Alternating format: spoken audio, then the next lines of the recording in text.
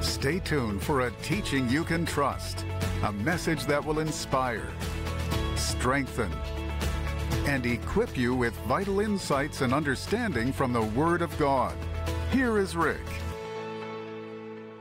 Welcome to today's program. My name is Rick Renner, and friend, I've been waiting for you, and today we're going to return to one of the most power-packed epistles in the New Testament, and we're offering you my series, which is called Earnestly, Contending for the Faith. We're going to really dive deep into this today. You're going to love it, and it comes with a study guide. We're also offering you right now my book, which is called How to Keep Your Head on Straight in a World Gone Crazy, and a lot of what I'm going to be teaching today and in the next 2 days is in this book, and you need this book. But at the end of the program, we're going to tell you how you can get all of these materials. But right now, reach for your Bible, and I want us to go to Jude, verse 1. Jude, verse 1, and very quickly, we're going to review verse 1 and verse 2, which we've covered in the 2 previous days. And in verse 1, it says, Jude, the servant of Jesus Christ and brother of James, to them that are sanctified by God the Father and preserved in Jesus Christ and called.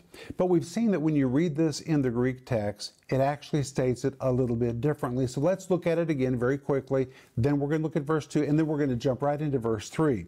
But it begins with the name Jude, and we've seen that Jude was the half-brother of Jesus. We call him the half-brother of Jesus because Jesus and Jude had the same mother, but they did not have the same father. Jude's father was Joseph.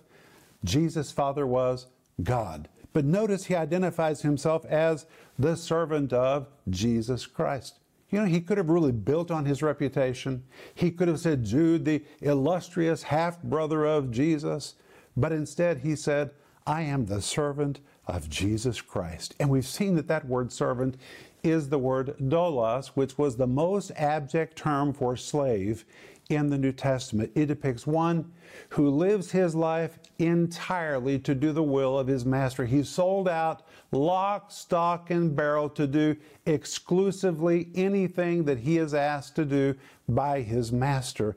And here James says, I live solely to do the will of Jesus and to fulfill his desires, whatever it is. My job is to faithfully execute the assignments that he has given to me. And that's what we should say about ourselves. Yes, we are the sons and we are the daughters of God. What a privilege. But in attitude, we are to be the servants of God, to do anything that Jesus would ever ask us to do. That's how Denise and I have lived our life. We've taught our sons to live that way, our daughters-in-law, our grandchildren. We are the sons and daughters of God. But in practice, we are the servants of God. That's why we're here doing what we do, because we're fulfilling his will for our life. And I want to ask you, can Jesus say that you are his servant? Many are his sons, but they don't obey him. They're sons, but they're not servants. We need to aim in our hearts to be the servants of Jesus Christ, just like Jude wrote about himself. And then he identifies himself as the brother of James. That word brother is the Greek word adelphos. It describes him being the natural brother of James. And then he adds, to them that are sanctified by God the Father. Well, that's what the King James Version says. The Greek actually says something different very importantly. It says, to them that are in God. And the word in Greek is a little preposition spelled en. You would pronounce it in. But it means to them that are deeply embedded in God. And here it describes our position in Christ. My friends, when we made Jesus the Lord of our life, not only did he come into our hearts, but he placed us in Christ, and we are deeply embedded inside God the Father. And the King James Version says sanctified by God the Father, but actually the Greek text says having been loved. Having been loved, and it is a form of the Greek word agape. And this word agape is so marvelous that I want to read to you from my notes. The word agape is a word that pictures a divine love that gives and gives and gives, even if it's never responded to, thanked, or acknowledged. It's a love that causes a viewer to behold an object or person in esteem, awe, admiration, and appreciation. Such great respect is awakened in the heart of the observer for the object being observed that he's compelled to love it and do something for it. That's why we read in John 3:16, "For God so loved the world." That word "so" is important. It dramatizes how great was the love of God. When God looked upon the world, it caused such an awe and admiration to come out of his heart that he couldn't just look at the world in pity for its condition, but his love compelled him to do something on behalf of the world. And now Jude uses this word to tell us we have been loved. God's love for us is nearly indescribable. It is inexpressible. And he says preserved by Jesus Christ. The word preserved is actually a form of the Greek word tereo, and the word tereo means to be guarded, kept, preserved, and protected. And it was the very word which was used to describe a soldier which had been assigned to watch over a particular piece of property. He was going to guard that property, preserve that property. He was going to protect that property because that was his assignment. But the word tereo is also the word that was used to describe the uninterrupted vigilance of a shepherd who was assigned to watch over a sheep or a flock of sheep. He was not going to take his eyes off of those sheep because those sheep were his assignment. He would guard them and he would protect them. And now this word is used to describe how Jesus is watching over me and he's watching over you. My friends, Jesus is watching over you. You're his territory. You're his child. Like a soldier, he's watching over you. Like a shepherd, he's making sure you're all right. And then the verse goes on to say that we are also called. And the word called really describes a VIP invitation that is extended just to very special people, which means if you're a child of God, you're really somebody else. Jesus extended his VIP invitation to you, and you could have never come to salvation unless that salvation invitation had been given to you by the Holy Spirit. In fact, the word called is a form of the Greek word kletos. It means to beckon, to call, to invite, or to summon. Now listen, it was often used to convey the idea of those called or invited to an event that was normally closed to the public, and thus an event that one could only participate in by a VIP information. So those who receive such an invitation should view it as a privilege, a prestigious honor, to be treasured, to be prized, to be revered. It is an honor to be among those that are called. Now that is just amazing. And the RIV of Jude verse 1 is as follows. I'm Jude, first and foremost a completely sold out, committed, lifelong servant of Jesus Christ. And as true with all such servants, that means I now live solely to do his will and to faithfully carry out any assignment he will ever entrust to me. I'm also the natural-born brother of James. But in this letter, I'm writing to those who are in God the Father, to those who are deeply embedded inside him, having experienced the inexpressible, indescribable, unspeakable love of God.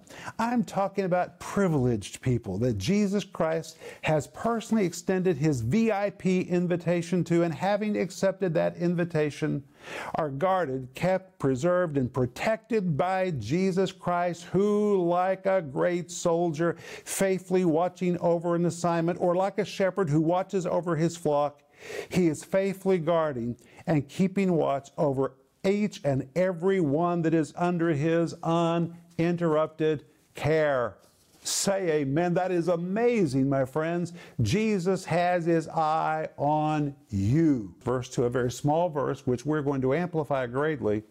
He says, mercy unto you and peace and love be multiplied. Well, let's begin with that word mercy. The word mercy is the Greek word eleos. It can be translated as the word compassion. It can be translated as the word pity. If you're going to simply translate it, it means compassion be to you, pity be to you, but pity by itself isn't really very helpful. Rather, this word mercy, the Greek eleos, describes a compassion to do something for someone else, to see them in their need, to see them in their plight and not just wring your hands and say, oh me, oh my, it's so bad, but it is a compassion or it is a pity or a mercy driven to do something to change that person's situation. Then you come to the word peace. And the word peace is the Greek word eirene, which is the Greek equivalent of the Hebrew word shalom. And this word peace depicts, listen to this, the cessation of war, an end to conflict, a time of rebuilding and reconstruction after war has ceased, distractions removed. It depicts a time of prosperity, the rule of order in the place of peace. It is a calm inner stability that results in the ability to conduct oneself peacefully, even in the midst of circumstances that would normally be traumatic or upsetting. That's the kind of peace that God is extending to me and to you. And then he adds love. Mercy unto you and peace and love. And the word love again is the Greek word agape. It describes this inexpressible, indescribable, marvelous love of God. And he says, my prayer is that it be multiplied to you. All three of these, mercy, peace, and grace, be multiplied from the Greek word plethino, which means to amplify, to make full, to increase, to maximize, to rapidly escalate. And if you were to translate all of this correctly, it literally means, and here's the RIV, mercy to you, a mercy that compels God to act on your behalf. And peace be to you, a peace that brings cessation to wars in your life, closure to conflicts, and removes distractions, allows for a time of rebuilding and reconstruction, ushers in prosperity, fosters the rule of order in the place of chaos, and brings a peace that produces a calm inner stability, which results in the ability to conduct yourself peacefully, even in the midst of circumstances that would normally be traumatic or upsetting. Oh, and I wish for God's love to be multiplied in your life. That is, that this love of God would escalate and abundantly multiply in your life. Now that is really what Jude verse 2 means. And when you come to Jude verse 3, he begins by saying, Beloved, when I gave all diligence to write unto you of the common salvation, it was needful for me to write unto you and exhort you that you should earnestly contend for the faith which was once delivered unto the saints. This verse is just jam-packed, and we're going to take it apart. I hope you have something to write with today, a piece of paper and a pencil or a pen, because you're going to want to take notes, and you need to order this series because there's so much in it. But let's begin with the very first word, the word beloved. The word beloved is a Greek word agapetoi. It's a form of the Greek word agape, and here it describes this indescribable, unspeakable, wonderful love of God. And he says, when I gave all diligence to write unto you. Gave all diligence is a form of the Greek word spadadzo, and listen to this. The word spadadzo means to do something with eagerness, to do something with diligence, acting responsibly, quickly, and with attentiveness, or one so diligent, excited, and energetic that he puts his whole heart into what he's about to do.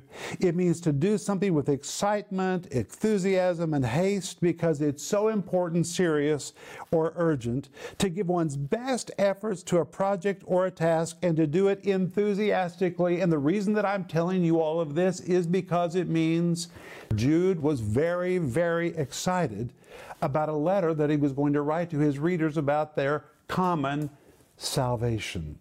The word common is a form of the Greek word koinos. The word koinos describes something that is mutually shared. It was the very word to describe property that was mutually shared between a husband and a wife. They both had rights to the same piece of property. So that word common describes something that is mutually shared by me, it's mutually shared by you, and he's talking about the benefits of salvation. We have mutually shared benefits of salvation. And the word salvation is a form of the Greek word soterion, which describes present deliverance. Present deliverance. Do you need deliverance? It belongs to you. Or healing. Do you need healing? Healing belongs to you. It carries the idea of prosperity, preservation, safety, or general welfare. And Jude was so enthusiastic about writing this epistle about our mutually shared benefits of salvation because, why? It was his half-brother Jesus who died on the cross as the Lamb of God. And Jude's previous plans was to sit down and write an epistle about all of the benefits we have because of the shed blood of Jesus on the cross. He was so excited about it that he used the Greek word spodazo, which means I was eager, I was excited, I was enthusiastic, I could hardly wait to get to it. I was going to write to you about everything that our salvation entails, all of our mutually shared benefits. And then he says, but it was needful for me to write unto you and exhort you that you should earnestly contend for the faith which was once delivered unto the saints. The word needful is a translation of the Greek word anagke. Anagke. Listen to what it means. It denotes an urgent necessity. And by using this word, Jude was letting his readers know that he had become aware of something which was so stressful to him that he totally abandoned his plans to write an epistle about salvation and decided to address another matter altogether. What happened? What did he hear that caused him to be so distressed? And the answer is, he got a hold of the second letter of Peter. And when he read 2 Peter chapter 2, Jude was so impacted by what he read that he felt he needed to address the same subject. Well, what did he read in 2 Peter chapter 2? Well, let's look at it. 2 Peter chapter 2 verse 1, Peter wrote these words, and this is what Jude has read. And when Jude has read this and has seen what is happening in the church, he scraps his plans to write a letter about the mutually shared benefits of salvation and chooses instead to address the fact that we need to contend for the faith. Listen to what he read in 2 Peter chapter 2 verse 1. But there were false prophets also among the people, even as there shall be false teachers among you who privily shall bring in damnable heresies, even denying the Lord that brought them, and bring upon themselves swift destruction. Verse 2, and many shall follow their pernicious ways, by reason of whom the way of truth shall be evil spoken of. And through covetousness shall they with feigned words make merchandise of you, whose judgment now of a long time lingereth not, and their damnation slumbereth not. And as you continue in 2 Peter chapter 2, Peter continues to talk about these men that have very clandestinely come into the church and are beginning to abuse the church with false doctrine and to make merchandise of the people of God. And when Jude read that and read everything else, in 2 Peter chapter 2, and I advise you to read the entire chapter, he said, you know what? I scrapped my plans to write that letter I was so excited about concerning our mutually shared benefits of salvation, and found it needful for me to write unto you and exhort you that you should earnestly contend for the faith.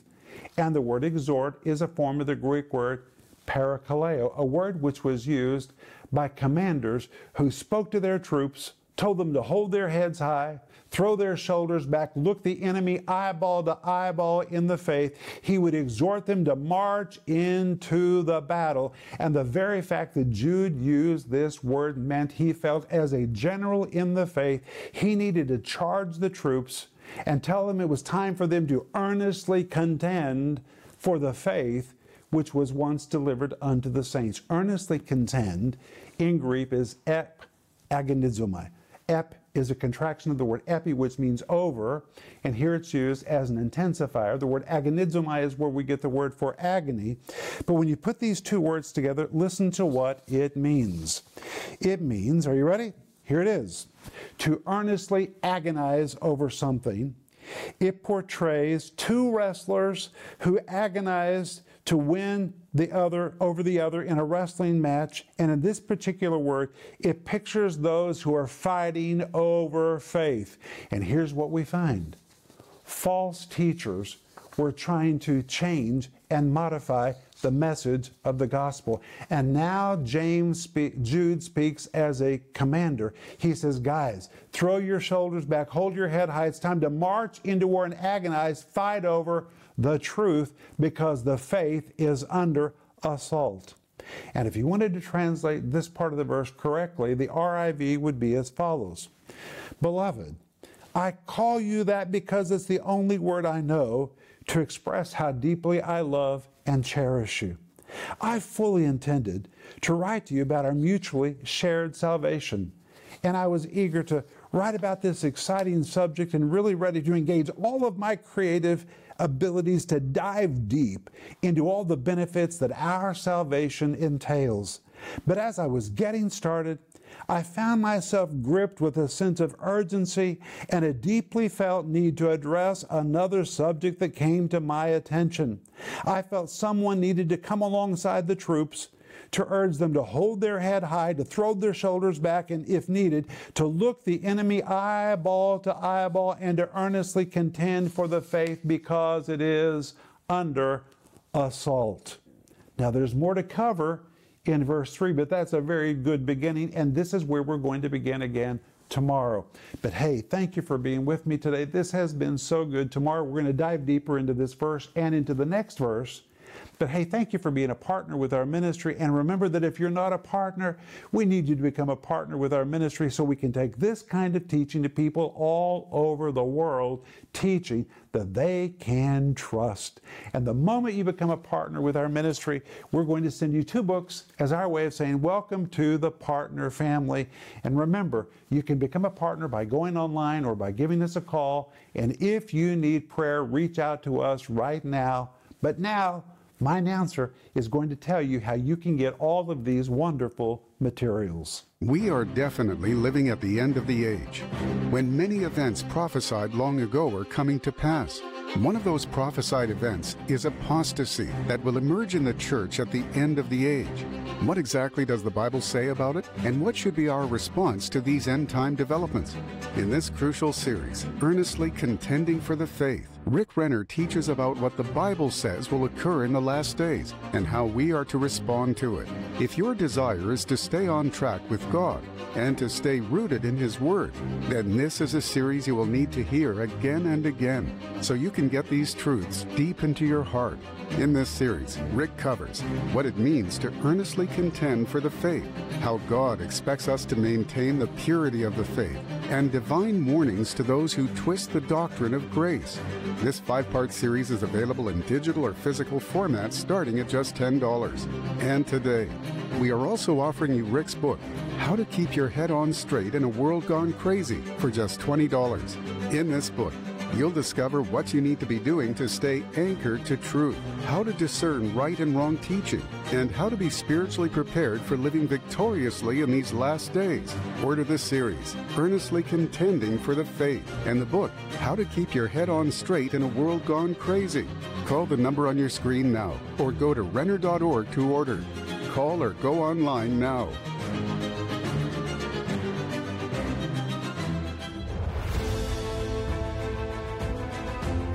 Friends, this is Rick Renner, and I'm standing inside what's going to be the new studio in our TV studio in Moscow. You have given to make this happen. And right now, as you know, prices in Russia are just skyrocketing because of what's taking place in our part of the world. I want to say thank you to every one of you that have done something sacrificial to help us buy all the materials we need to finish the interior. We need to wrap this up as fast as we can. Proverbs 10:21 says, the lips of the righteous feed many. And I want you to understand that from this spot, we're going to feed people all over the world the Word of God. It's not about a building. We're not interested in buildings.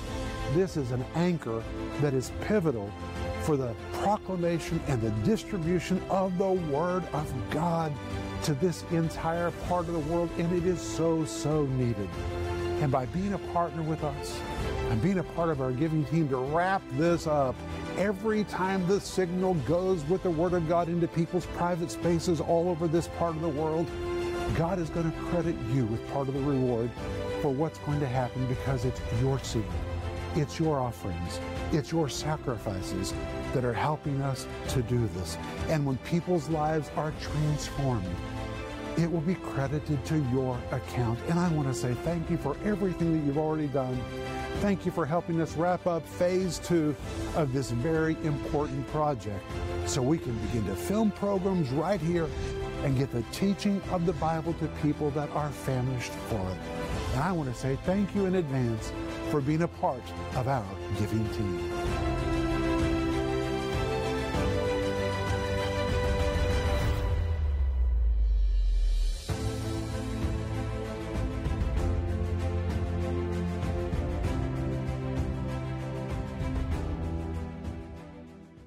My friend, today I've been speaking to you from my brand new series, which is called Earnestly Contending for the Faith. The subtitle says, Making the Choice to Maintain Your Faith Regardless of Pressures to Modify It in These Last Days. We are called by God to earnestly contend for the faith. And tomorrow we're going to dive deeper to find out exactly what that means. But this series is just packed. So please order yours today so you can learn what the Word of God has to say to us about contending for the faith in the last days. And it comes with a study guide.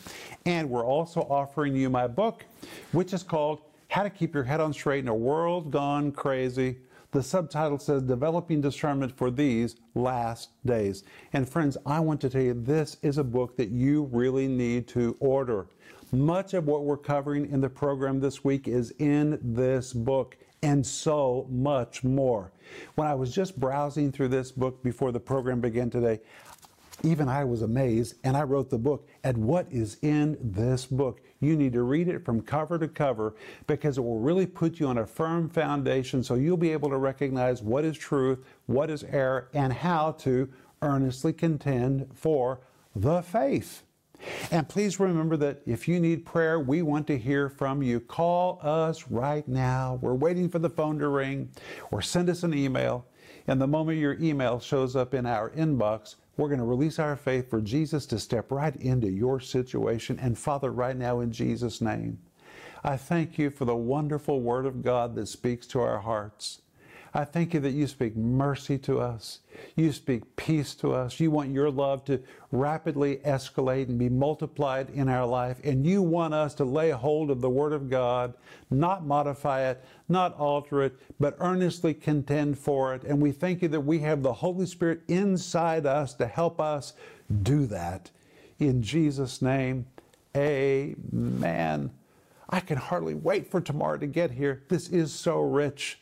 But until then, please remember Ecclesiastes 8:4, where the word of a king is, there's power. Renner Ministries is proclaiming the gospel of Jesus Christ through every available media to the uttermost parts of the earth. Discover the many ways you can help us make a difference in lives around the world with the Word of God. We invite you to partner with us in teaching, strengthening, and rescuing lives for the glory of God. Together, we can make a difference that will last throughout eternity.